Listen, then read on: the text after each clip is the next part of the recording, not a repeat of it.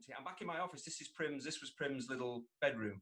Yeah. Now it's my office again. So we've managed to move everything around. It's interesting when a child flows the coop. Often a parent or grandparent will wait a little bit of time before reclaiming the area that they had handed over to. Like 48 hours later. I had my Allen key out. That cot was down within 20 minutes of them leaving the house. I'm surprised you went with the Allen key and you didn't just go up there with an axe, Chinch. I actually had it on my keys, never getting used again. to my belt, so I was just ready to go. What you like? Quick draw out of your pocket with the Allen key. What I've been amazed by, I've not moved house for quite a while, but actually with like some furniture's arrived today. Nikki's gone mad. She's ordering loads of stuff, chairs and stools and stuff you got to build. Allen key seems to have taken the place of the Phillips screwdriver. Everything seems to be Allen keys. Yeah, it's true. Is it true? Is that just me? No, it's true. I've been recently put up quite a lot of furniture. Yeah. I would say that I needed a screwdriver for a couple of things. Yeah. And I tell you what you don't get anymore, flathead screwdrivers. They're just defunct. No one wants a flathead screwdriver. What's that about? What is that? Is that a thing? Is that the Phillips head screwdriver? Does it give a better join? Well, the thing with the Phillips head, the crosshead, presumably with a flathead, you can break them and scuff it. So that's why the genius of the crosshead really is less chance of it actually. Yeah. Right? Why are you smirking? No, I'm just thinking. Why did they create the crosshead when they had the flathead screwdriver? Why? It must be to do with purchase. Purchase. Yeah. Purchase. It is. No, I'm just it's all about purchase. This might be the most stereotypically blokey conversation we've ever had. And it's also a reference to our Lord Jesus Christ as well, the cross. So I think that's two reasons why the crosshead has become. Are you saying that the crosshead screws are in some way innately blessed?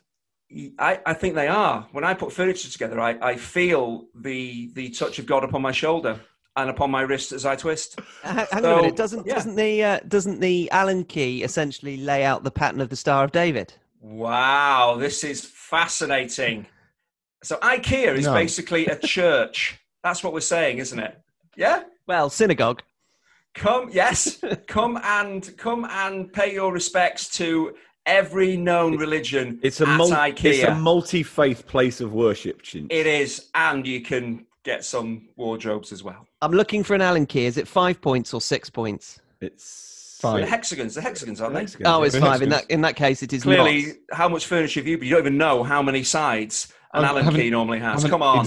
I don't examine the Allen keys before I use them. I certainly don't count the sides. No, yeah, they're all hexagons. They're all hexagons. An Allen key is a hexagon. That's the whole point. In fact, Chinch, I'm so dedicated to Allen keys that I went into the hardware shop in Didsbury. Yeah. Hugh and Steve. Yes. Chinch won't. Yes. They're really nice, but it's incredibly sort of expensive. You go in and it's like £73 for a light bulb. It makes no sense. Yeah. I bought some decorating tape in there for a tenner. At the height of lockdown, like this stuff is like £3 online. Come on, guys. I mean, I don't mind paying a little bit extra. You pay a bit extra because it's a family business, and that's fine, and you want to help out. But at the same time, you'd be like, hang on, those batteries cannot possibly cost £24. That's just not. It's just not. They're just batteries. They're not even Duracell. I bought a set of my own set of Allen keys, and it is one of the best things I've ever bought. Any kind of different size Allen key you need. I've got it. Small. And I always big, you normally get them given to you when you're building for trying. Did you keep them all as well? Even though they're all the same, but they're not the same. Not true. No, a lot of them are different. Different sizes, but you tend to get I think if you had Allen keys, there will be for furniture. There's probably a size of Allen key that you'll get more than others. So you only really need one, clearly. But I've got about 16 of the same Allen key, but I can't throw them away. They're too precious. You need more than one. Because they do. Well, I have a set of Allen keys. I'm not an idiot. I'm not Tommy Walsh, but I've got a set of Allen keys. You know. When is Hugh going to save us from this with the scripted intro? Now, this is Set Piece Menu, the podcast where four friends talk football over food. I'm Hugh Ferris. Joining me are three people who are very much ahead of the curve. Stephen Wyeth, who said that the interpretation of the handball rule couldn't be changed before it was. Rory Smith, who wrote a piece detailing why he felt sorry for Joe Gomez before Aston Villa 7, Liverpool 2. And Andy Hinchcliffe, who in our knee-jerk early season predictions said Manchester City would be mid-table by Christmas and they'd replace Pep with Neil Warnock. And obviously that's going to be Manchester United and Ole Gunnar Solskjaer.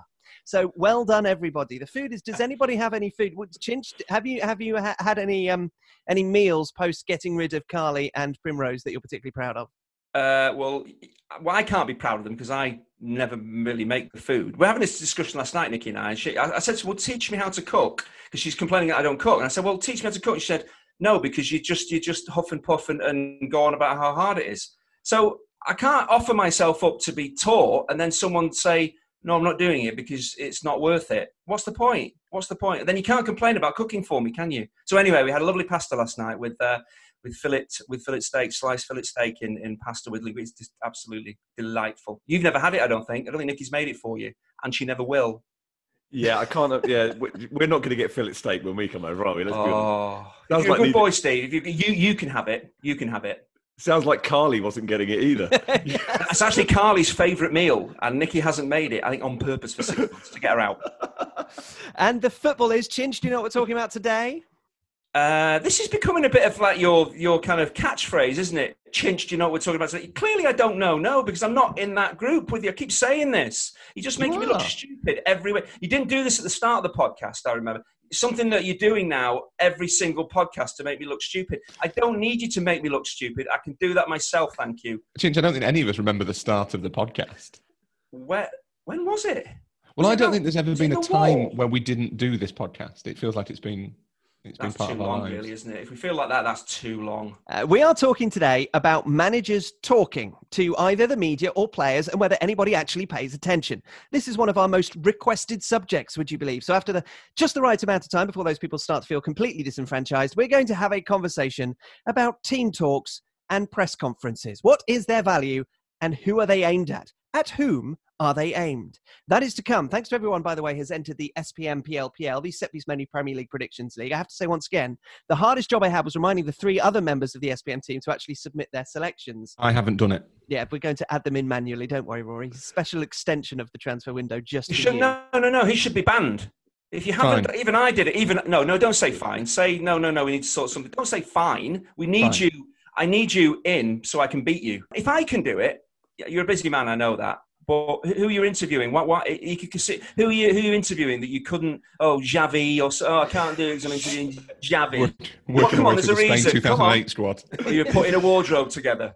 Chinch, just before you get too comfortable in your ivory tower, I'm pretty sure we had to put your team in manually last year because you missed the deadline. I'm just trying to copy the Chinch method of success. The past is a different country, Stephen. We have had, even in these circumstances, a record number of entries. If you'd like to see what we have predicted, then just head to tinyurl.com/setpiecemenu, type in our names, and Chinch, you are a man of your word. You put Leeds in 8th. Why does that surprise you? I'm just saying you're a man of your word, and also I'm clearly reminding you of something you'd already forgotten about. No. Get in touch with the podcast, that's setpiecemenu@gmail.com. Find us on Twitter, Facebook, and YouTube as well. We start with an email from Gabriel Radus. Dear esteemed podcasters, are you regretting not delaying the WTF episode by an extra week? Best, Gabriel in Durham. No, because we can just revisit it another time. We could have had a WTF is still going on. Yes. But it's can I have 1 minute to offer a theory that I've been working on instead of doing my SPM PL team thing? It's those two things mutually exclusive, are they? Yeah, no, I can't. It's such an overarching theory that it's really hard for me to think about anything else. I think it's to do with variance. I think that's the explanation. That's the explanation that makes sense to me. So the talent difference in the Premier League is really, really small. So even the players that we think of as being rubbish are really, really good. And I mean, even Chinch, when he was playing in the Premier League, was an amazing footballer. Like, we joke about it, but Chinch was, don't know about anymore because he doesn't have any knees, but Chinch was amazing at football. Like, properly amazing, like beyond... Whoa. I see the point you're making. Don't bring me into it. Beyond your comprehension, amazing at football. So if you take the team who you think is going to finish bottom, Fulham, which is the correct answer, their players are actually really, really good at football. They might look like they're crap against Manchester City, but they're actually really, really good at football. And so you have all these X factors that have been thrown in this season, that the absence of fans, which changes the dynamic of games, the lack of pre-season, the fatigue, the fact that I think a lot of players must be thinking in the back of their minds, we've got another game in about 48 hours. We're 3-0 down. Don't really need to chase this particularly. You've got things like the lack of preparation means that, like, Liverpool are trying to play this high line, which is risky at the best of times. And if something's off, then everything collapses. And because the talent difference is really small, even the smallest change can have dramatic consequences. So you get this incredible variance of results. And the teams that, it's a point Johnny Liu made in his column this week, The teams that are kind of just playing 7 out of 10 football seem to be okay, like Spurs, Everton, Arsenal to an extent. Arsenal probably the best example of it. They're sort of a 7, 8 out of 10 team, and they can produce that continually. The teams that are trying to be 9 out of 10, if something goes wrong, are suddenly dropping to like 4 or whatever. But the crucial thing is that I think has been missing from a lot of the explanations is I don't think all of those weird X factors have been thrown in. I don't think it's a linear effect. I think that they have different impact on different teams in different circumstances. So it's not the case that without fans, every player drops 5%. Some players will be better. And some players will be better one week and worse the next week. And some teams will be better one week and worse the next week. And some teams will be better against certain opponents and worse against others. And I think that's why you're getting not just the wildness of the storylines, but like the variance within them. So Liverpool, in the space of a week, played as well as they have for months against Arsenal. That was a really good performance. They still gave up a few chances. And what Keane said about being sloppy was a poor choice of words, but they did give chances away, and that was a valid point. And that's because of the riskiness of the way they're playing. And then they go and produce genuinely the worst performance I've seen from a Liverpool team for at least 6 years since the 6-1 at Stoke, and it was possibly worse than that. Just like this childlike performance. And that I think is because there's a non-linear impact of all these X factors, but also the talent difference in the Premier League is so minor that the variance in results, once those X factors are applied, can be huge. And it's why it's not happening in the Championship or in Scotland, where the talent level, I guess, isn't as high. That most of the teams are kind of the same. So if one team drops 1% and another team raises 1%, then that team will win, but they might not win quite so wildly because there's still flaws in the players. Because everyone in the Premier League is amazing, the chances get taken. That is my theory. It's a bit like theory into some kind of equation. I can try, but I'm not. It sounded like the butterfly effect, but then you said it was non-linear, which made me think that it wasn't quite so much. Well, no, but the butterfly effect is also non-linear. So there's an element of that in it. It is, yeah, it's probably not far off just plain obvious. I could have just said chaos theory and everyone would have understood, but it wouldn't have made me think I'm clever. So why would I have done that? But there's an element of that in it, I think that's the crucial thing that everyone's looking for. No fans equals this, but it doesn't work like that. I think no fans equals lots of different things every other week. It's a bit like how in the most tedious of all sports, Formula One, these incredibly high-functioning, highly tuned cars break down all the time. And you'd be like, well, my Nissan Micra doesn't break down that often, so it must be a superior vehicle. The more highly tuned something is, the bigger difference that a 5% drop-off is going to have. And I'm still utterly mystified, and it was still going on last night on the radio, that former, recently retired footballers are still trotting out this thing. No, the lack of crowds doesn't make any difference to the players whatsoever. Why are you saying this? Is there some kind of secret society in the background, and you've got a WhatsApp group, and you're getting regular message updates to remind you to say, look, to perpetuate this myth, it must be making a difference. You cannot be trying to convince us that it is a coincidence that we are seeing all of this crazy football and ridiculous scoreline behind closed doors that we weren't seeing 8 months ago. I was on that radio show, Stephen, and was trying to explain to Chris Sutton and Micah Richards the folly of their argument. Sutton's thing seems to be that saying that the absence of fans makes a difference is giving the players an excuse, and he doesn't want to do that. He will have watched United get smashed by Spurs or Liverpool get hammered by Villa and thought, these players have been terrible, there is no excuse for playing that badly. And I can see why a former pro would think that. But it was interesting doing that show with them over the course of the 2 hours, having started off both of them saying it makes no difference, you can't use the absence of fans to explain it. And they both, in the course of the next 2 hours, gave 2 or 3 examples of how the absence of fans will have affected players in certain situations. So I think I kind of get where he's coming from. I don't think it makes it okay for the players to turn in the sort of performance that Liverpool and United did. But I don't see, like you say, I don't see how you can pretend it's not a factor. And it's like that idea that those two things would be mutually exclusive. It's perfectly fine to say the absence of fans is clearly having an impact on our highly tuned footballers, but also those performances are utterly unacceptable. It's not, one is not an excuse for the other. Sorry, Chinch, you look ready to speak.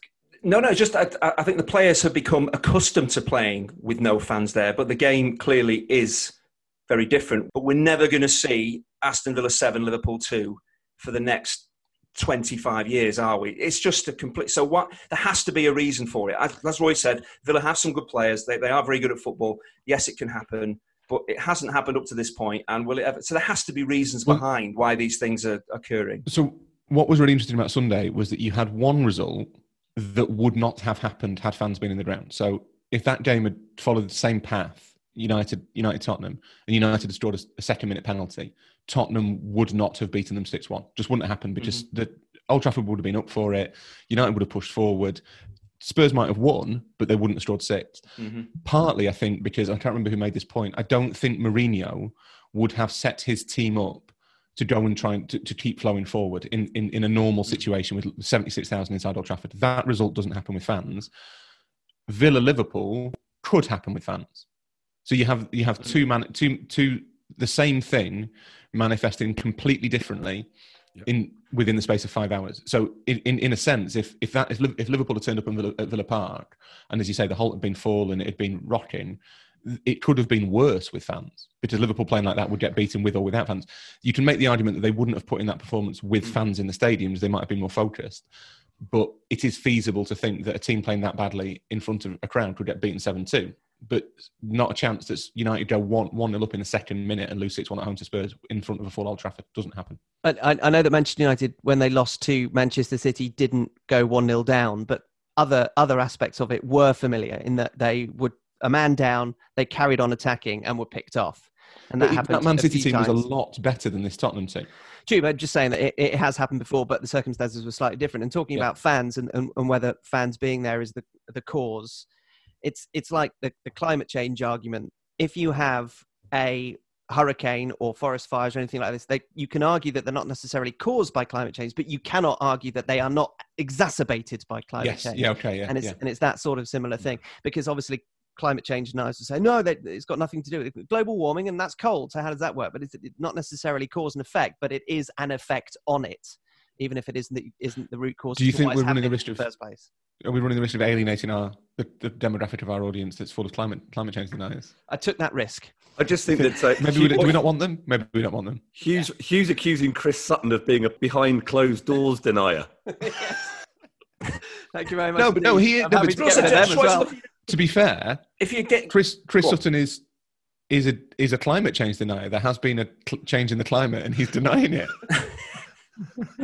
Getting back to the football, with United, I absolutely agree with Mourinho's approach to that game because of the circumstances. But do you also do say the United players, the mistakes that they made and continue to make? Do you think sometimes they forget that people are watching because there's nobody in the stadium?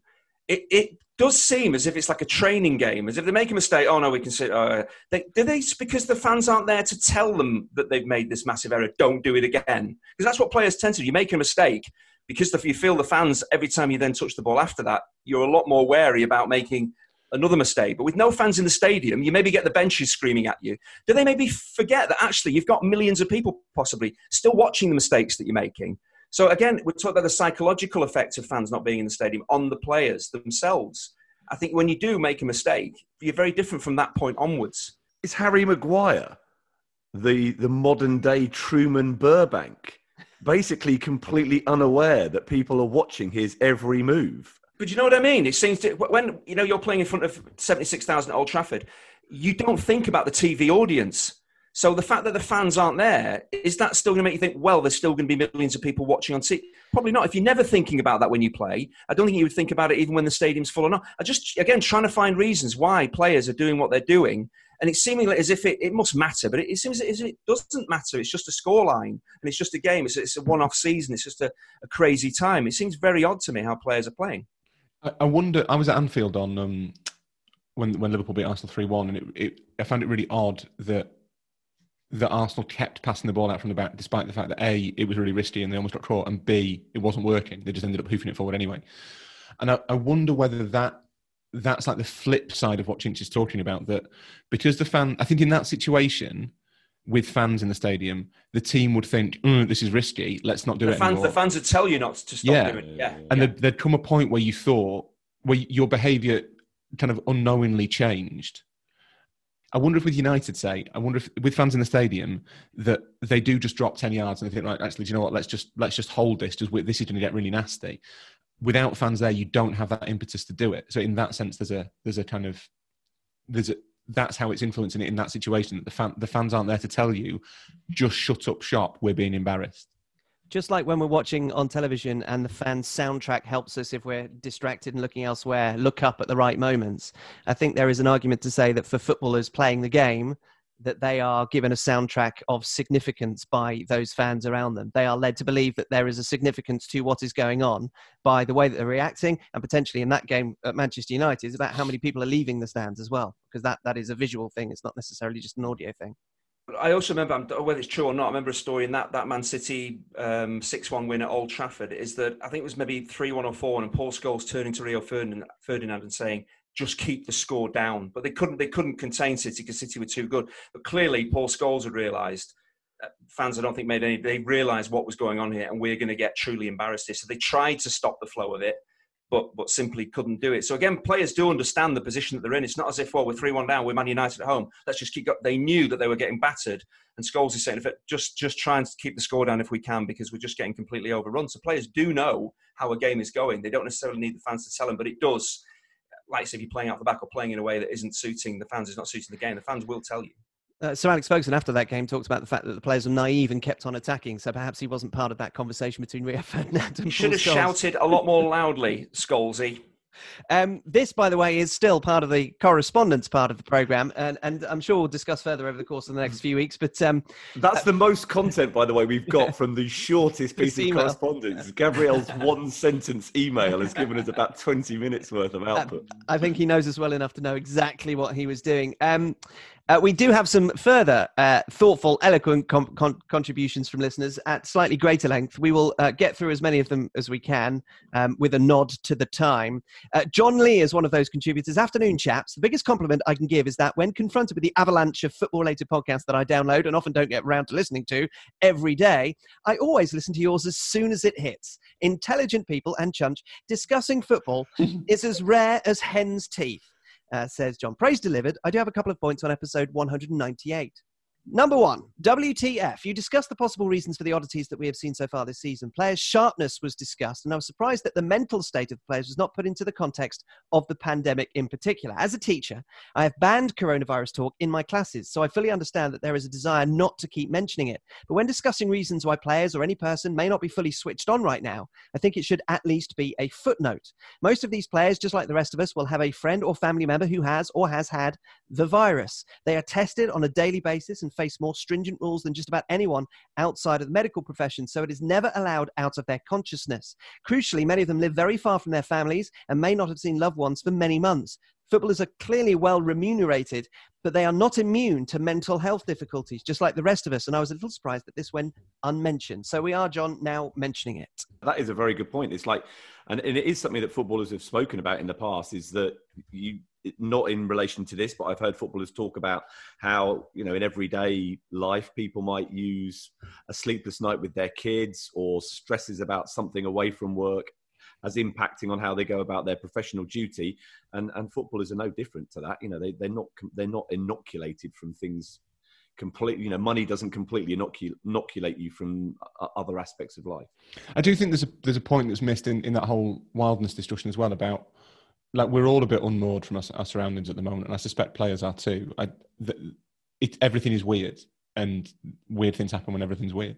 The second point of John's email may well open a can of worms, just like Andy Hinchcliffe used to open a can of beans with his left foot. But this can of worms needs to remain small. Once again, for time purposes, I say with great fear in my voice. Number two, deliberateness in handball.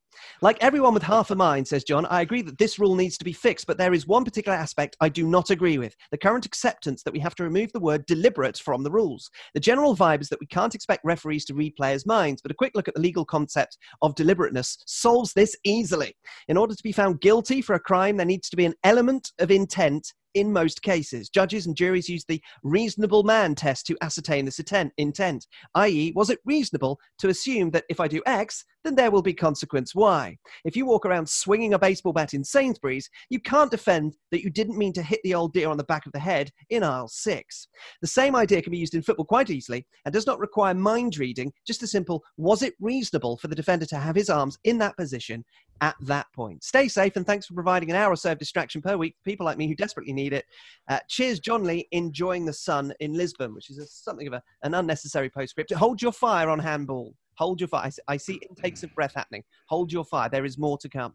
Ewan Haig has contributed something contemporaneous, which, given his contributions before now, is, well, it's in keeping with the theme of the bizarre, frankly. Dear John, Paul, George, and Ringo, I hope you are all doing well. After listening to almost 200 episodes back to back, it has been strange listening to just one highly enjoyable SPM each week, but I've been getting used to it, and so I thought I'd send in something that came to mind from SPM 198's entertaining and on-point discussion of recent handballs leading to penalties. I have long thought, says Ewan, that there should be a qualitative difference between a Luis Suarez versus Ghana handball, penalty, red card, etc., all well-deserved, and other handballs that range from Mane's flick onto Sissoko's arm in the 2019 Champions League final and to the recent incident involving Eric Dyer and Joel Ward, for which a penalty seems too harsh a sanction. There needs to be some level of intermediate action, something between a penalty and nothing. Fortunately, football already has just such a category, the indirect free kick.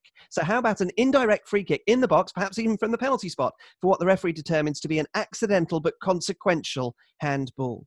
Keep up the excellent work. Stay well. Watch out for bears. All the best, Ewan Haig in Chicago. So I will now get you to weigh in on the word deliberate and the possibility of a reduced sanction before our final email on handballs. Well, just to go to John's point about defining deliberate as it is done in law, I kind of see what he's getting at. But the sort of comparison with swinging a baseball bat in Sainsbury's and being accidentally struck on the arm by the ball in the penalty area doesn't quite marry up. I mean, Phil Jones isn't playing at the moment, so nobody is running around twirling their arms in the penalty area and getting struck by the ball in that regard. I think in that case, you would definitely say, look, that is as deliberate as you can get. I think what John went on to describe was effectively similar to what we were saying in that episode, which was get the referee to make a distinction as to whether or not the player could have done anything to prevent that coming together of ball and hand happening. I don't think we need to bring deliberate into it. I think the definition that John has made marries up with what we were previously discussing. And although Ewan makes an interesting point regarding indirect free kick, and it is something that's been talked about, I just think we're trying to get to a point where we're simplifying this. And if you add another layer of punishment in between penalty or not penalty, it's actually making it more complicated. And you are asking the referee to make an even more in-depth judgment on the seriousness of that incident. And that isn't going to help us clear anything up. My own contribution was going to be say that I quite like the idea of those accidental sort of innocuous handballs not being punished with a penalty, just because I don't think that the punishment fits the crime in those cases. That you're not, penalty gives you a 85% chance of scoring, and in a lot of those cases, the offence is taking place when you have a far lower chance of scoring than that. And I think that is something that is a flaw in the way handball's being interpreted at the moment. But Steve is right that that it's a good idea. It's one of those ideas that's good in theory, almost like the orange card is quite a good idea in theory, but in practice, it just increases the complication, because you're then saying to the referee, you have to gauge not only was an offence committed, but you have to have an understanding of the context in which that offence was committed. And you are basically saying, well, don't think you wouldn't have scored from there, mate, so you're only having an indirect free kick. So I think that it probably falls down under the weight of Steve's powerful argument. Well, Hugh and I had a chat with Best Man Billy the other day, didn't we, about this on the back of the episode. And we were talking about how, look, as ridiculous as it might be, an accidental handball that leads to a goal, whether it goes directly in off the arm or sets up a teammate, you have to say, well, look, that probably should be ruled out, because, that only seems fair, really. You can't score a goal with your arm, however accidental. And we kind of got to the point with Billy saying, well, actually, maybe, do you know what? If an accidental handball prevents the ball going into the goal or prevents it reaching somebody who would have had a tap in, then maybe you should say, look, sorry, I know that's completely accidental. There's nothing you could have done about it. But in those circumstances, it is a penalty. And that might be the compromise that you reach in terms of what we were talking about could the player have done anything to prevent it happening? That there are, in the same way as if it leads directly to a goal, the goal is ruled out. If it quite clearly has prevented a goal from being scored, then that is a penalty, but perhaps there's no further sanction for the player that committed the offence. I suppose in life and in football, trying to work out whether something is deliberate or the intent that somebody has is incredibly difficult. If we're talking about giving it being more subjective and referees having a looser law to work with and they can decide, would it help? I know it's been mentioned a few times maybe in the past about having a former player aid the process as well, because, or is it just down the law is this? Not pitching for work. No, I don't need the work. I've got wardrobes and stuff to build. But if you have a referee, is it just, well, there's the law, the referee, again, subjectively looks at that and says, well, I feel as a referee, whether you played or not, I'm just going to apply that law or not? Or do you need a former player to maybe watch and say, well, actually, to most people, that wouldn't look like he's intentionally just moved his arm towards the ball. But I'm telling you as a player, that's something I've done. That's something I think he's doing there. Would it help to have, well, again, is that just another layer, another voice, another complication to this issue as well? Or do we just say, there is the law, we maybe adapt the law a little bit and leave it to the referees to, again, make their mind up? Do they need a former player's voice, maybe giving them an idea of what maybe is going through, you closer to what's going through a player's mind, or is that complicating things even more? I think what needs to be arrived upon is what Rory mentioned and what we actually spoke about in a different conversation, Steve, with somebody else this week, is that the fact that that innocuous handballs, such as they are leading to a significant moment happening in a game, and those two things are not marrying up, and whether you change the rule or bring an indirect free kick or do something, that is the situation. That is wildly disproportionate, and there needs to be a resolution to that. Yeah, Steve, say if I'm a defender running along a goal line and you were a defender, Chinch. I was. Yeah, this is not a hypothetical situation. Now. Well, I still am a defender in many ways. When the postman comes, I do tend to kick in and jockey him towards the post box. But if I'm running along the line, someone smashes a ball at me and it just accidentally, clearly, I don't save it like Luis Suarez, it hits my hand. We're saying, well, that even though it's accidental, the ball would have gone in the net. You have to give a penalty for that. Yeah. Do you send the player off as well? No, I don't think so. Not if it's accidental. Because it's purely accidental. He's not trying to save it. It's hit him. So you get the benefit of the penalty because really it should be a goal. But that's just, would you yellow card the player for that? No, not if it's accidental. I think the penalty itself is the punishment. Enough. Yeah. But but if the player has made a move towards the ball to save it, then you say, well, that's a penalty and a red card. I don't think there's a yellow card situation in there. So in the past, when, say, the ball was smashed against a striker's hand and it went in, those goals were given back in the day, weren't they? Okay, but have we got to a point where it's football? So now hands cannot be, in an attacking sense, cannot be. But I still think, well, actually, it's still part of the... And again, if it's accidental and a defender smashes the ball off you and it goes in, is there not still an argument to say, well, okay, it's not ideal, but the body is playing the game. It's not just the feet, is it? You can score goals with your head, your chest, your backside. So again, if it's played off your hand accidentally and goes into the net, is it just we're getting a bit too purist about it? We cannot have a goal go in off someone's hand. That just seems to me like a reasonable addition to a simplified handball rule. To say, look, do you know what? However accidental, because the circumstance you just described there, Chinch, is a freakish occurrence. So it can be put down as that. So you say, look, just, so I know it's a moral thing, really. Yeah, I think that seems fair enough. Common sense approach. We spoke about not remembering what it was like when the podcast started. Well, when the podcast started, we would have finished the entire episode by now.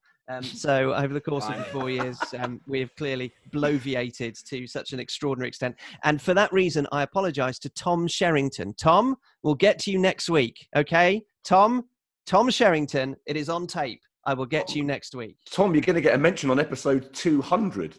That's like a coveted position. Is that really Teddy Sheringham? He's just changed his name just so he can get on the pod. He's the unlicensed version of Teddy Sheringham. Can I just one thing to finish off very quickly on handball is that there had been this thing bubbling under in certain areas of social media that the handball chaos we've seen at the start of the new season was effectively the blame of people who had campaigned for VAR. This is what you were voting for when you demanded that we had technology come into the game. You were voting for handball chaos. And I then actually heard it said by a bona fide proper journalist on a legitimate football podcast the other day, that same theory. And that is completely bonkers. Nobody who was campaigning for technology to assist referees to make sure that blatant miscarriages of justice were swiftly dealt with in football matches was saying, by the way, I also want the minute detail of the handball law to be exposed for all of it. It's complete and utter nonsense. It's like saying, if you voted for Boris Johnson, you voted for coronavirus to sweep through the nation, decimating our health and our economy. It's like, don't say crazy stuff. VAR was never intended. A consequence of VAR has been to expose some of the nonsense of football's laws, and has given us an opportunity, an unexpected opportunity, to bring those laws up to date now with modern football. We will squeeze in this before we move on to our main subject. An update from Robbie Harms, our bear correspondent, who follows up on his somewhat opaque tale about one such animal being or not being outside his school from last week. He says, for immediate release, especially to Chinch, it is a good thing I teach math and science because my storytelling skills are apparently very poor. There was indeed a bear. Our school is within a half-mile radius of 2 others, schools, not bears, I assume. And the one across the street reported a bear in the vicinity and alerted its neighbour schools. The bear must have either stayed at that school or run away, because it never approached ours, and thus no one here saw it. It's like the age-old question, if a tree falls in the woods and no one is there to hear it, does it make a sound? With a twist. If a bear is reported, but no one sees it, was it really there? Sorry for the confusion. All the best, Robbie. Does that help you, Chinch? Yeah, seemingly there was a bear, even though the school wasn't really under threat, but better safe than sorry. Absolutely. Just at a different school. And as we all know, the best bears always go to different schools. Correspondence of any kind to setpiecemenu@gmail.com. Now, here we go. And our apologies for being late. Now, whether it's as part of a general contribution or a topic suggestion, many of you have pondered over the years on the significance of a manager's utterings, either in the dressing room or in front of the cameras. Most specifically, we are grateful to Robbie Wells and Cameron Hill, whose correspondence we will hear in a moment, who have each asked for our thoughts on press conferences and team talks, respectively.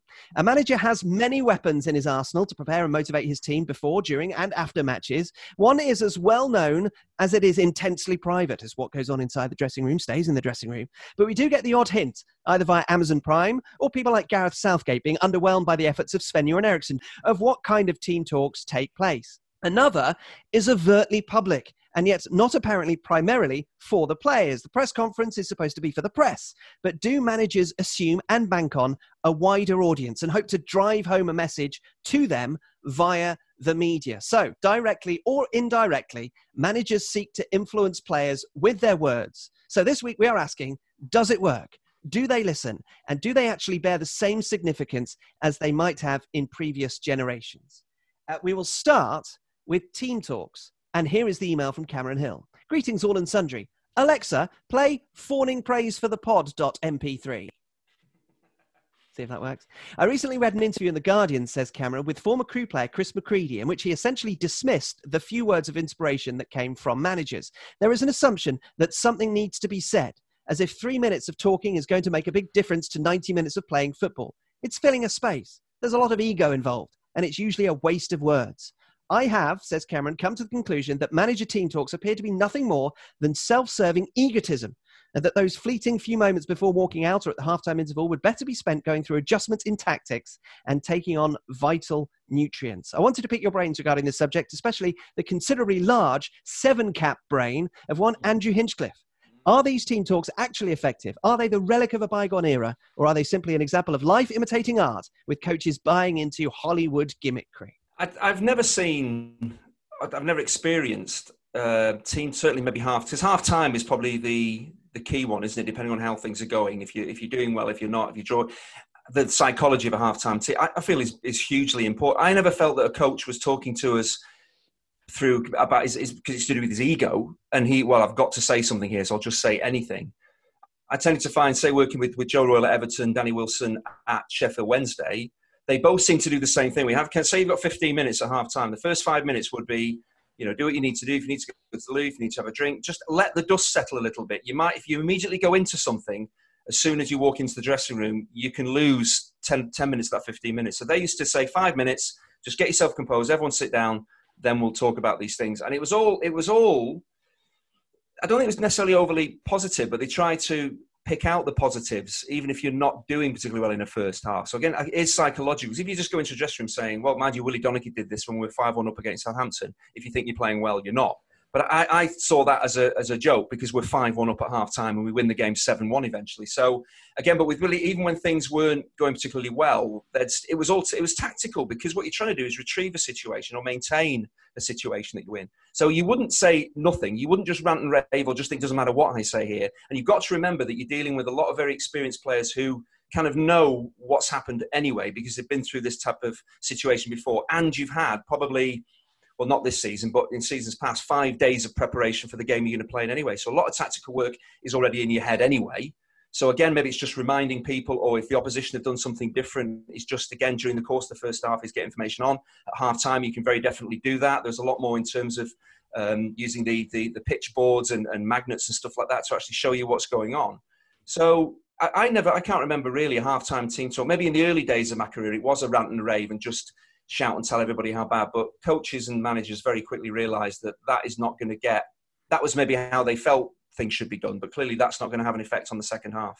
So things change very, very quickly. And it's how to get someone who's underperforming to change that and just saying, you're absolutely crap, you're terrible, you've done everything wrong, go out and put it right. Some players can do that, but a lot of players mainly can't really do that. They need some guidance towards how that happens. But I've talked about a lot, the power of the senior players in a dressing room. Many times coaches would have their say and then would purposefully leave it because they know then Dave Watson, Neville Southall at Everton, Barry Horn, they would be the ones that would say, right, we all know what he's told us, but we all know anyway, we're going to put this right amongst ourselves. And that happened after games as well. We'd have meetings, the players themselves, without the coaching staff, because we knew that we could do a lot about putting things right ourselves. So, yeah, I don't think it's about ego. Maybe back in the day it was, you have Billy McNeil or Jimmy Frizzell at Man City. They were really imposing figures that you were terrified of.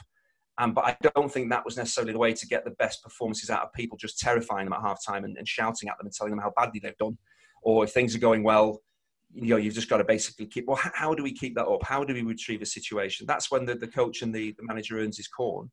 And it is. You've only got 50. It's not a long time. And you've got to assess, is anyone injured? Are there any problems? Do I want to change anything? If someone's coming on, what do they need to know? There's a lot goes into it. So they're more important than ever, I would feel. But the players, like I said, what they've done during the week, what they know already about how a game has gone, they're probably 80% of the way there. They just need maybe that bit of something that they haven't realised has actually happened. Chinch, can I ask a question? I'd always assumed that sort of, as in terms of the general ebb and flow of a match, it was the work you did on the training ground in terms of tactics and, preparing set pieces and what have you, and learning about the strengths and weaknesses of your opposition and how those married up against your strengths and weaknesses. Mm-hmm. But then that pre-match or half-time team talk might have a consequence on the way that half started in terms of momentum, a galvanizing thing or a reminder of the key attributes that you've been working on. But it would be very difficult for anything that the manager said in those final 5 minutes or so before kickoff to really be all that impactful once you got to the midpoint of the half, because the actual game itself has taken over from the messages. I suppose in your preparation, you're looking at what the team you're playing has done in the previous few games. That's why the team sheet is as important as ever, because you can think, well, last time they played 4-2-3-1. What happens if they don't do that? So the work starts when you get a team sheet, because you know what team you're going to put out, but he's not playing and he is playing. Are they going to play three at the back? So very quickly, after then work out the demands on you, even though you've worked all the way during the week about who you think you're up against, that's going to change. You're not up against a winger today or a wide midfielder. You're up against a wing back. So it does change, and very quickly you have to, in that hour before kickoff, you have to assess, and things can rapidly change because of the way teams are rotated these days. So the demands are there for the coaching staff and the players to understand, right, we think the game is going to start this way by the team sheet that we've got. Well, what happens if it doesn't? If someone plays on the opposite side, you have to get that information on during the course of the game, which is easier now with no fans there. I think the communication is a lot easier for the coaching staff. And also the players have to very quickly switch on and say, well, the work I've done, set pieces are maybe a different thing. Attacking set pieces, you know what you're looking to do. Defending set pieces, you've maybe got different personnel that the opposition have got. Are they a bigger team than they were with the changes? So there's so much goes into the first hour. And then also it's constantly under review. And that's why they have the analysts sat up watching the game, feeding the information down. because they're never actually completely sure how a team's going to play. Is it playing the way that we think, even though the personnel has changed? And at half time, that gives you a break. The game's not still going on and you're trying to adjust. You can actually sit, and then, but what happens if they make substitutions at half time? So it's a constantly moving process, and it is really difficult. But I just think it's mainly, do people think that halftime team talks are the hairdryer? Is that what a halftime team talk is? And it absolutely isn't. It's a golden opportunity when the game has stopped to actually assess how you're doing, what they're doing, how we might change things, how they might change things to get something from the second half or maintain the situation. So it shouldn't be lost, and it wasn't lost on the very best coaches I worked with. It was that time was gold with your players because you had time to sit and think and talk to them and get a message across to them. I've been struck by this over the last couple of weeks because of David Moyes in particular, kind of working from home, managing games via Zoom. And the perception was always that, without the manager, they'll really struggle. But then I think there's a fundamental misunderstanding, really, to an extent, that the bulk of the manager's work is done during the week. Now, obviously, Moyes has missed that as well, but I presume that he's had input into like training sessions and tactics and all that. He can do a lot of the kind of the background work, even if he can't take to the sessions. I think we probably put an undue emphasis on the importance of the kind of inspirational few words before the game and at half time, just because, partly because of what the correspondent mentioned in terms of like the Hollywood image of kind of lifting your troops for battle type thing, but also because it lends itself to two kind of aspects of football that we kind of believe in like intuitively. One is that the cult of the manager thing where the best managers are these sort of inspirational leaders and they have to inspire everybody, and it's to do with inspiration. And to an extent, I suppose the modern variant of that is that it's to do with sort of tactical genius and the ability to change things around. And you've got to kind of, I'm doing, this sort of chess match thing where I'm doing this now and that's going to win the game. Whereas in reality, I was at the Leeds Man City game, the 1-1, and Bielsa said, it was brilliant at the end. Bielsa went, one of the things he said in the press conference was there were no interesting or significant tactical moves in the game. And I thought that is going to ruin a lot of people's pieces that they've written already. That's going to be really devastating blow for Michael Cox, and nothing tactically interesting happened in this match. Was anybody like Control Alt Delete the minute the quotes landed? That's a shame. It's just another element of his genius. But it's something that kind of helps us understand. It's the way that we believe as a public. And I think it's probably true sort of around the world. That's the way we understand sport, is that you have to go out inspired by this inspirational figure. And if they're not there to inspire you, then nothing will be the same. And that we think that the manager's the main job of the manager, and I guess this comes from like Clough, the main job of the manager is to pitch up on a Friday, kind of get the players going, and then be in charge on the Saturday. Whereas in actual fact, a lot of management is kind of like admin, isn't it, really? And like it's the equivalent of like an HR thing. It's like they run the training. That's where they do the bulk of the work. So I think that we probably give undue weight to the importance of team talks because it's an easy thing for us to understand, an easy thing for us to look at a game and think, well, they were 1-0 down at half time. They won the game 2-1. So it must be that the manager said something, what did the manager say to you at half time? Whereas in reality, it might be that the team that was losing at half-time was actually doing everything right, and that the tactic they've been working on for the last 4 days just paid off in the second half. It's just how it happens. Or it might be that they got lucky or the other team dropped off. But because it's an easy way of kind of constructing a narrative in retrospect around a game, we tend to buy into it. I just wonder as well with the David Moyes situation, it might be, again, if you think of it from his point of view, he can't physically be in the room. So again, for players, maybe that's less imposing. But then if he's on a video screen, has to think, it's my words. My words are what are going to maybe turn things around or improve things here. Shouting around, it doesn't have the impact because I'm not physically in the room. I'm not imposing myself physically on play. Not saying you grab them by the throat, but I mean, it's very different. If you're on a video screen, it is all about the words that you use to get your message across. So maybe, I don't know, it'd be very interesting to say if that's how it would be for a season for coaches, they couldn't actually be in the dressing room with their players. They could only communicate by a video screen. Would they change? And David Moyes surely has probably changed and thought, I've only got this amount of time. It is all about my words. All they can see is my face. Can't see anything else. I've got to really tune them in to what I need them to do. So again, it might, in a way, be very good for coaches because, again, it's pointless. You're just wasting time if you're shouting and ranting about it. I'm sure that they don't do that. Whoever you look at, whether it be Neil Warnock or anyone else, you might think, well, yeah, surely they're like a bit so old school, Steve Bruce, that they're the ones that will be screaming at the play. No, Absolutely they won't. It'll all be the tactical side of it. And also the way the relationship between coaches, managers and players now has changed massively. So you don't have that where the coaches have that dominance maybe over players. They do consult players a lot more as well, and they handle them very, very differently. Even coaches like Mourinho and Guardiola, I still think there will be a to and fro aspect. It won't just be, I'm just going to sit there and listen to you. So you think David Moyes is sat at home in wherever he lives, thinking that it's only words and words are all I have to take your heart away? That's what you're thinking. That was what Rory was Googling whilst Chinch was. Really? Is that what it is? You're just trying to make a mockery of an excellent point that Chinch has made? I like the idea of David Moyes on a slightly pixelated big screen singing the Bee Gees. That's what I really like. I'm not sure he would be singing Felipe Anderson. Whatever he's done recently has worked because West Ham look tremendous. Words are all I have to take your heart away.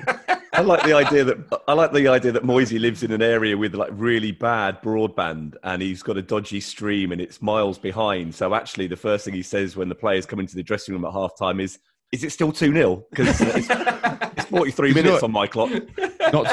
I don't want to kind of keep bringing it back to the radio, but that Neil Warnock was on. Obviously, Warnock's had to manage games remotely because he had a brush with the virus as well. And Chap has asked him about what happens at half time in the team talks and the big screen and how he transmits. And I think Chris Sutton did mention the possibility that someone in the dressing room might just mute Warnock. So Warnock's there, everyone's nodding, giving a speech, and whoever his assistant is just going, yeah, just ignore him. What we're going to do. I like the idea that he enlists one of his assistants to throw a teacup upon a cue that he gives them now.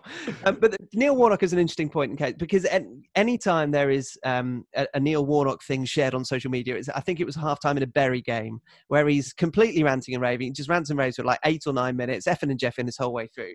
Is that Chinch? Are you saying that even though that is on tape and that? When was that? When was that? Exactly. Here's my point: are these elements only of a bygone era, and that even Neil Warnock doesn't do that anymore, or is it because it is so highlighted as a part of a singular person like Neil Warnock that actually, even in the time that he did it, it wasn't happening very much? Because the point that Gareth Southgate made, as I flippantly referred to earlier, is that at half time it was 1-1 against Brazil, having led since the 3rd or 4th minute or something like that, and he said he wanted Winston Churchill and he got Ian Duncan Smith. For those outside the UK, Google him, you won't be particularly inspired. But the point is that he was actually looking for something along the lines of, albeit of a positive nature rather than a negative nature, of what Neil Warnock is famous for delivering, something which is a bit at least inspirational along the narrative lines that Rory was saying. So how much of an anachronism is it? Or is it genuinely that players expect it as much as the media does in asking those questions post-match about what the manager said at halftime to turn things around? Well, it clearly at times of massive. There wasn't the tactical analysis, and I can remember when I wasn't, again, in terms of my coaching to play the position I didn't really get too much of that. Looking at halftime analysis post, it wasn't there. It was basically on a Monday we'll just run the legs off you. There wasn't any talk around a game and how it went and what we were looking to do and what the opposition did. The tactical analysis wasn't there. So if you're not looking at the game in that way, then ranting and raving, effing and jeffing is probably all you've got left. Just scream at people to try, because you don't know any other way and you've not got any other content to actually deliver. Now the coaches do have content to deliver and the players are savvy enough to understand what is going on. The whole football world has completely changed. So what is the point of ranting and raving at anybody? It might work with certain people that they might think he needs to kick up the back. They talk about this, so the arm around the shoulder, kick up the backside. And to a degree that still maybe goes on, but not in the ways that it probably did 25 years ago. He's talking about a World Cup semi-final there, England-Brazil, and talking about Bury against, say, Scunthorpe 25 years ago. Clearly, they're massively... I can understand what Gareth Southgate is saying. It's a World Cup semi-final. But again, Sven Eriksson's way was his way, and it was successful for a long period of time. So clearly he had something that worked, but maybe on that occasion, people thought that he should have done things differently, but he didn't. Again, that was just his way. He was never maybe going to be a ranter and raver. He simply wasn't. But it's the way that the whole analysis of the game has completely changed, and how maybe the view of that half and the build-up to a game, the half-time and post-match analysis and breaking it down for the next game that you play. And it's even more important this season with the games coming thick and fast. Your analysis has to be... It's incredible the amount that the analysts are needed, because the squads are getting rotated. Things are changing all the time. It's a real team effort to get this job done. So if you've got 15 minutes at half time and you want to scream and shout in someone's face, how is that going to change how a second half goes? It's pointless. I wonder whether there's quite a recent example of a halftime team talk that must have been pretty effective, even though this might seem like a strange example, but that Aston Villa-Liverpool game, was 4-1 at half-time, wasn't it? Villa were 4-1 up at half-time. Liverpool only shipped 3 in the second half. I know. Well, there you go. Jurgen Klopp really did manage to galvanise his players. I just wonder whether Dean Smith must have had to have done a really phenomenal job at half-time in that game, because his players would have come in on an unbelievable high, scarcely able to believe that the position that they were in that game, and also scarcely able to believe just how bad Liverpool had been for 45 minutes. But once that initial euphoria had disappeared a little bit, you'd have thought that mentally for those Villa players, the assumption would be there's no way that Liverpool can be anywhere near as bad in the second half. That the very strongest possibility is that they will come out all guns blazing, and the likelihood is that the next goal in the game, if there was to be a next goal, would be scored by Liverpool. And that would maybe put Villa on the back foot and a little bit jittery. So the fact that Villa came out in the way that they did and scored the first goal of the second half as well, would suggest that Dean Smith in those 15 minutes did a brilliant job of motivating his players to go again and give them the belief that they weren't going to suddenly go out in the second half and face the actual Premier League champion Liverpool, who they would have been assuming to face all afternoon. Absolutely, that's probably what he said. But also what was interesting in the second half, if you could listen to the Villa players, Tyrone Mings in particular, if you could hear what he was saying to the players around him. Again, I talk about the responsibility of players, and the coach can only do so much. You're absolutely right. If you're in a dominant position in a game, at halftime, you want a repeat of your performance in that second half. Don't be complacent. We see it so many times. You don't know you're doing it unconsciously. You sit a little bit deeper. You invite a team on. They get the next goal. Suddenly the whole complexion of the game changes. But if you listen to how the Villa players talk to each other during the course of that second half, they really knew, yes, he's had his say and he's absolutely right and we're going to try and put it into practice. But then we are going to put it into practice on the pitch, because he can't really have that effect. He can't, again, how aggressive we are when we go into challenges, how aggressive we are when we pass the ball, how many players we commit for. That's down to us. So again, the players then took it on. And that's as a coach when you've got it made, because you know your words have had an effect. The players agree totally with what you've said, but they want to go out and put it into practice as well, and not just turn and look at you, say that first goal goes Liverpool's way.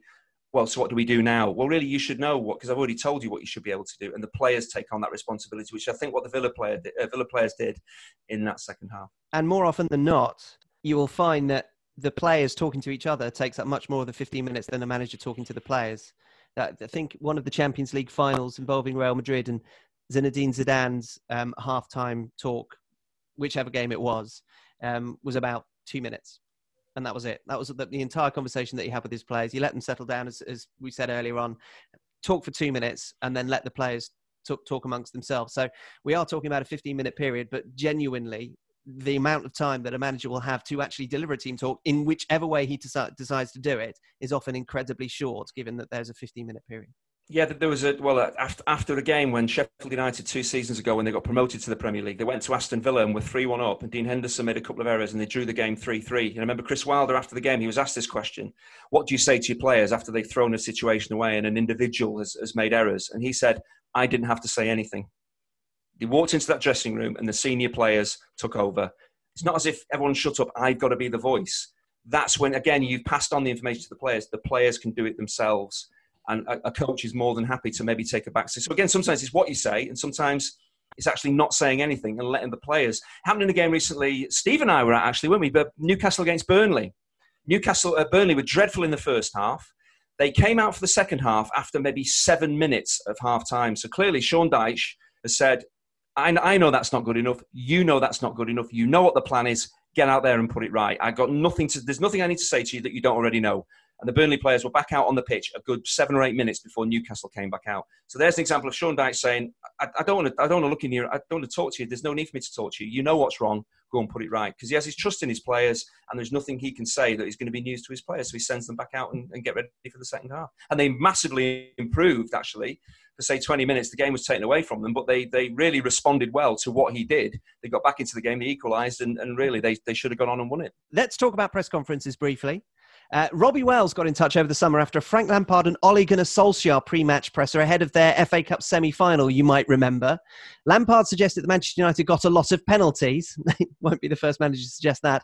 Solskjaer then took the bait in his subsequent press conference, saying it looks like there is a narrative to try and influence the people making the decisions. And then Chelsea duly conceded a penalty in the game at Wembley, which actually they went on to win, so it was a moot point in that regard. But Robbie asks if the players pay attention to their managers' press conferences, and I would add to that, can they have an effect on the officials as well? So just a brief conversation about the power of the press conference and whether, as it was always considered from somebody like Sir Alex Ferguson, he would make sure that a message got out via the press that the players would pay attention to. So the press were getting one element of it, and the players were getting an element of it too. I've never 100% bought that. The idea that I think there are occasions where certain managers, Ferguson and Mourinho, probably the top two, they use the press to get a message to a player. But I think it's less that they kind of, like Jose Mourinho says something coded in the press conference and he expects Dele Alli to pick up his copy of the Daily Express and read it. And, oh, God, that's what he thinks. I think it's more to do with kind of the act of speaking about a player is designed to show the player something. I think that happens occasionally, but not nearly as often as we think it does. I think largely what happens is managers go into a room, are asked a lot of questions, sometimes say something they don't entirely 100% mean, or sometimes say something they do mean but probably shouldn't say or whatever.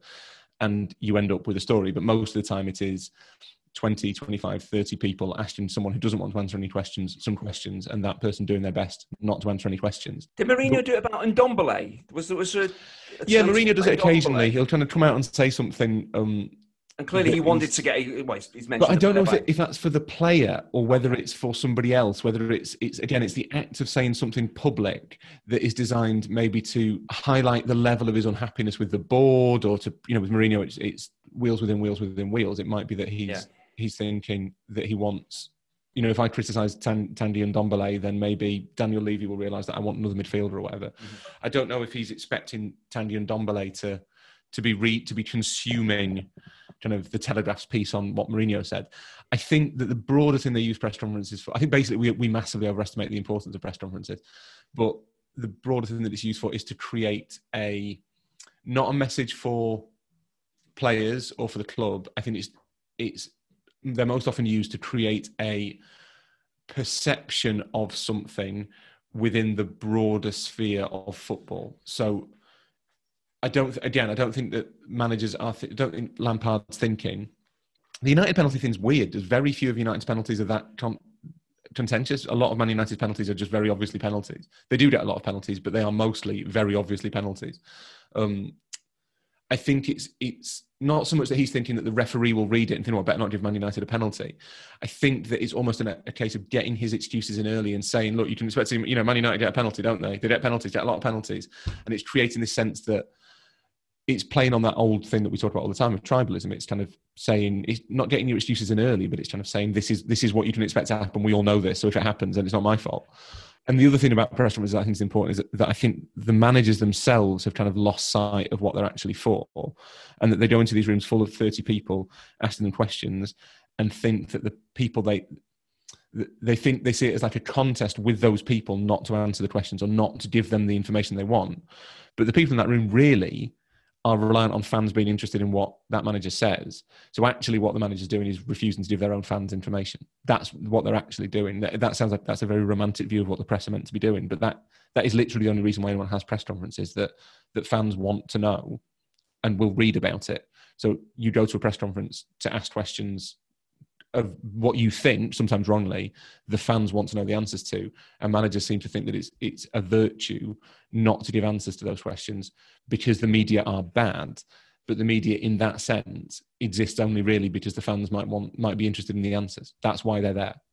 Yeah, those press conferences are just part of, as we've discussed previously, the football itself takes up a very, very small percentage of the week, and press conferences and pre and post match interviews are just all part of the circle of footballing life that fills the gaps in between the bits that we actually want to watch, which is the games itself.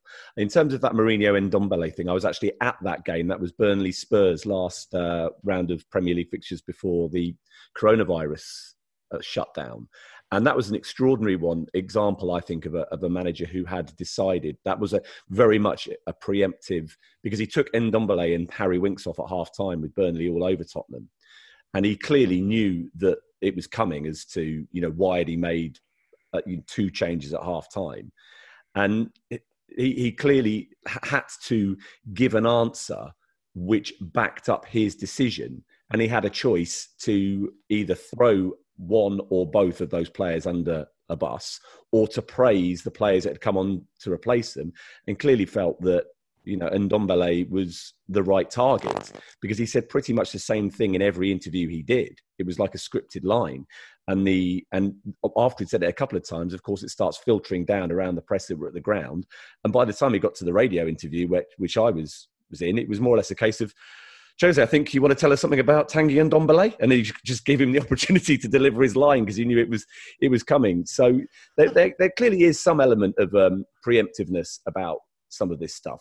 But I think it would be, because managers have got so much to do in any given week that I think it would be ridiculous for us to believe that they spend a great deal of time thinking about what they're going to say to the press. Because very often they are sort of hurried. But it makes us feel important. That's why. Yeah. That's why they're given sort of preeminence, because it makes journalists feel like they're really significant. This is the highlight. This is not the highlight of the manager's week, but this is a really important moment of the manager's week. This is his chance to speak to the public, to speak to us. Whereas, in fact, that the managers, I think, see them as they definitely see them as a massive inconvenience, and they spend most of their time just trying to leave without saying anything that might not even come back to haunt them, but might be misrepresented, which the press again doesn't necessarily help itself with. They are at times, I find them really valuable press conferences, but I think managers generally feel as though they are half an hour in which they're trying to be twirled, and they want to get out of there without being twirled. That's their priority. Yeah, and I also think the players, I'd be surprised if the players watch press conferences. I certainly never did, because why would you? Because 2 days later or a day later, you'd be with that coach again anyway. If he's got anything to say to you or the team, he'll say it to the team and to you. So again, I don't know whether players, I don't know whether you hear, Rory or Steve, whether players do actually take an interest and actually when they get home would actually watch, the post-match press conference and see what was said. I'd be surprised. I think they become aware of if something eye-catching is said. I think the players become aware of it. I think, but it more through that kind of.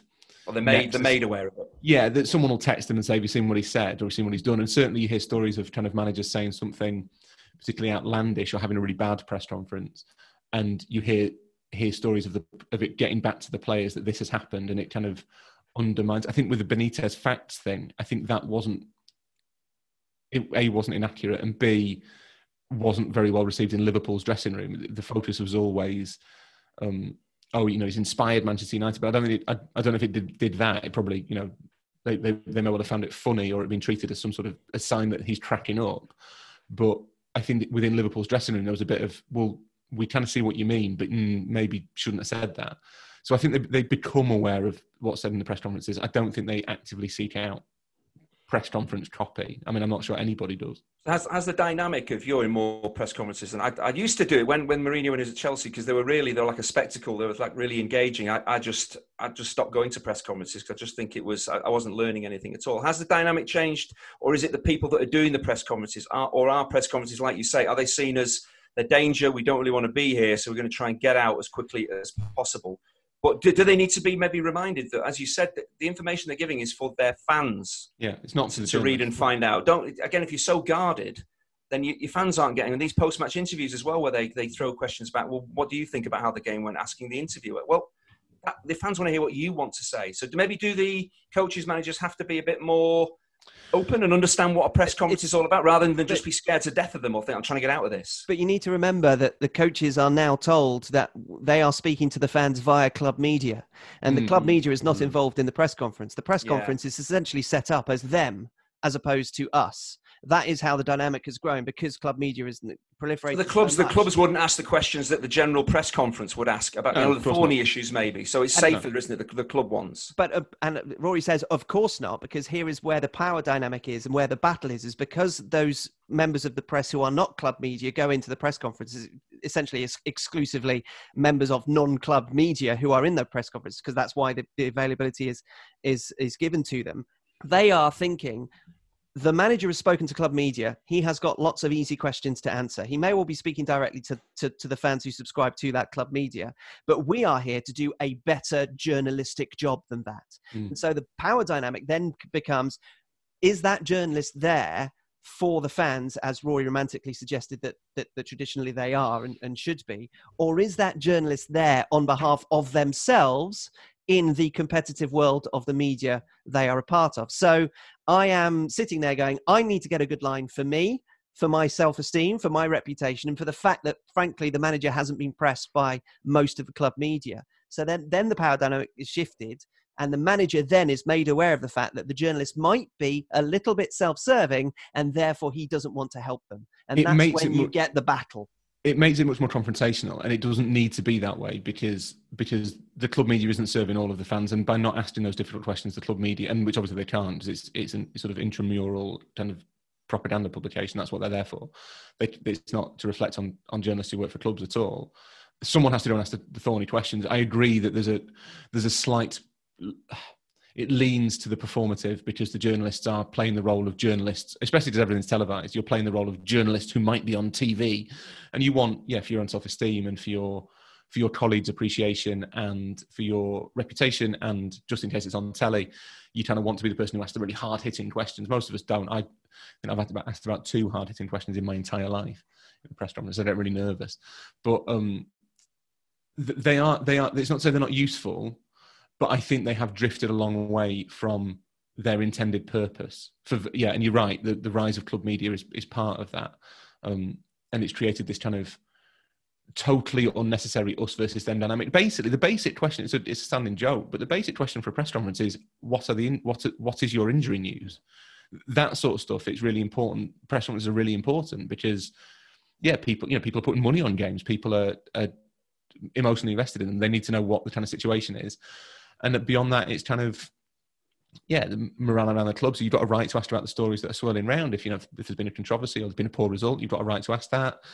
It's important to know what's going on inside a club, but only really so you can convey that in a more, balanced way than the club might, because it's not in the club's interest to say, well, you were shit last week, you're going to be less shit this week. The club is not going to ask that question, and nor should it.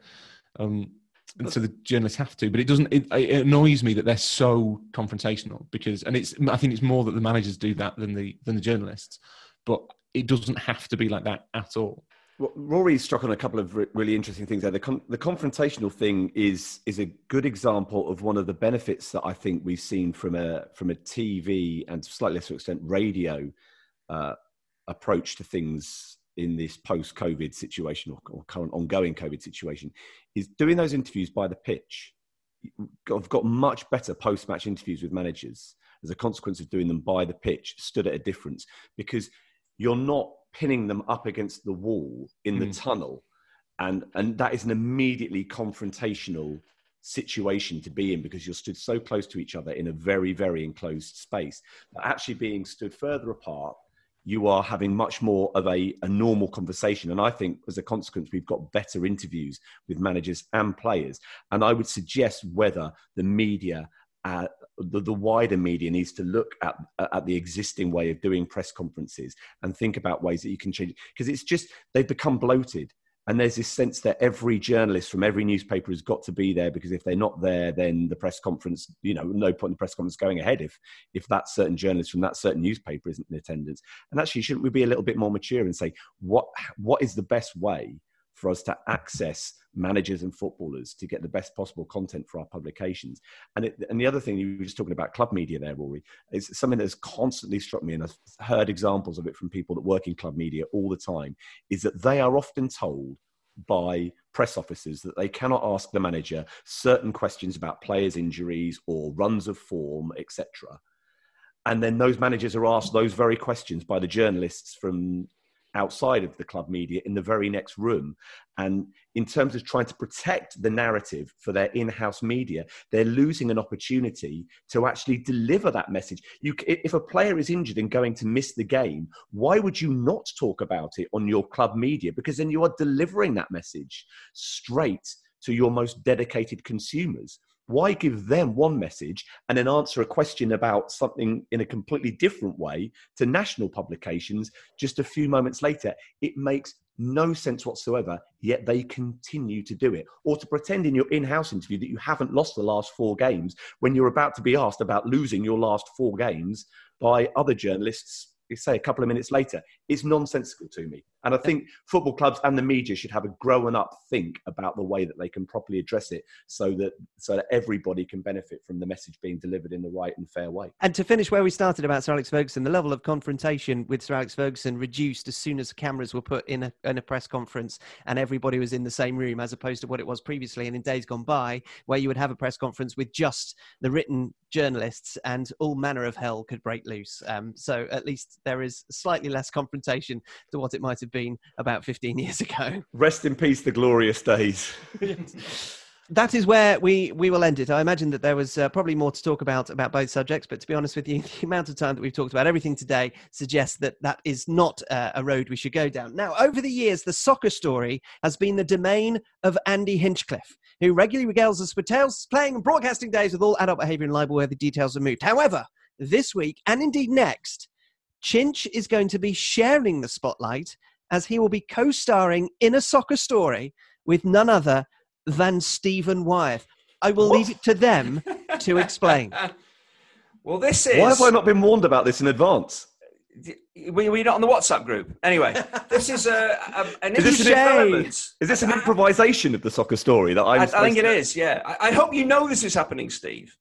I don't know how many games I've co-commentated, hundreds and hundreds of games. But now I've got to the high point of my career. I'm going to be working, wait for this, I'm going to be working with Stephen Wyeth. For the first time in our careers, we will be in a booth with a big perspex screen between us, commentating on, wait for it, Iceland against Romania, the big one. For a place at Euro 2020. Time to be decided when Euro 2020 actually takes place. Well, actually, you've got that wrong, Steve. This is the semi-final. They've still got another game. Well, yes, so that is the ultimate. Again, have you done your? I've got my prep in front of me here. Have you? Right. I'm worried already. I'm worried already. We're only a few days away from the big match, and that worries me that they're playing for a place at Europe. Yeah, they are, but not if they win this one. Yeah, I've built my player grids, Chinch. I haven't actually got onto the general match facts yet. So, player grids. I've done my players. Ooh. Do you know what? We've only even ever been on the same gantry twice. So again, you, hundreds of football matches commentated on, and a friendship going back many, many months, yet we've never ever commentated on a game together. This is I was tremendously excited when. But isn't it a bit strange how you, because it's now we're going to be working together. We're not just friends sat having a beer together. We're broadcasting to many tens of people. Are you a bit kind of, well, how does he actually work? How does he actually work? We know we're both brilliant, but is it going to be, we're going to be fine, aren't we? Please tell me we're going to be fine. I'm a little bit, you know that you can never meet your heroes. I am a little bit worried that, we've built up a mystique about each other's professional capabilities that we now are going to expose to the reality for 90 minutes. The thing is, for you, clearly this is a massive step up, because I don't want to mention the people that you've worked with in the past.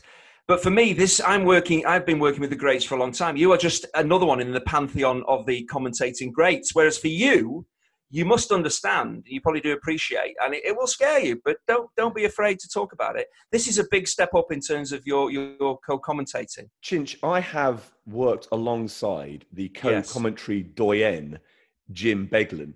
So it is needs to be worried about, who's not only someone you should aspire to be as good as a co-commentator, but also someone you should have aspired to be as good as a left back.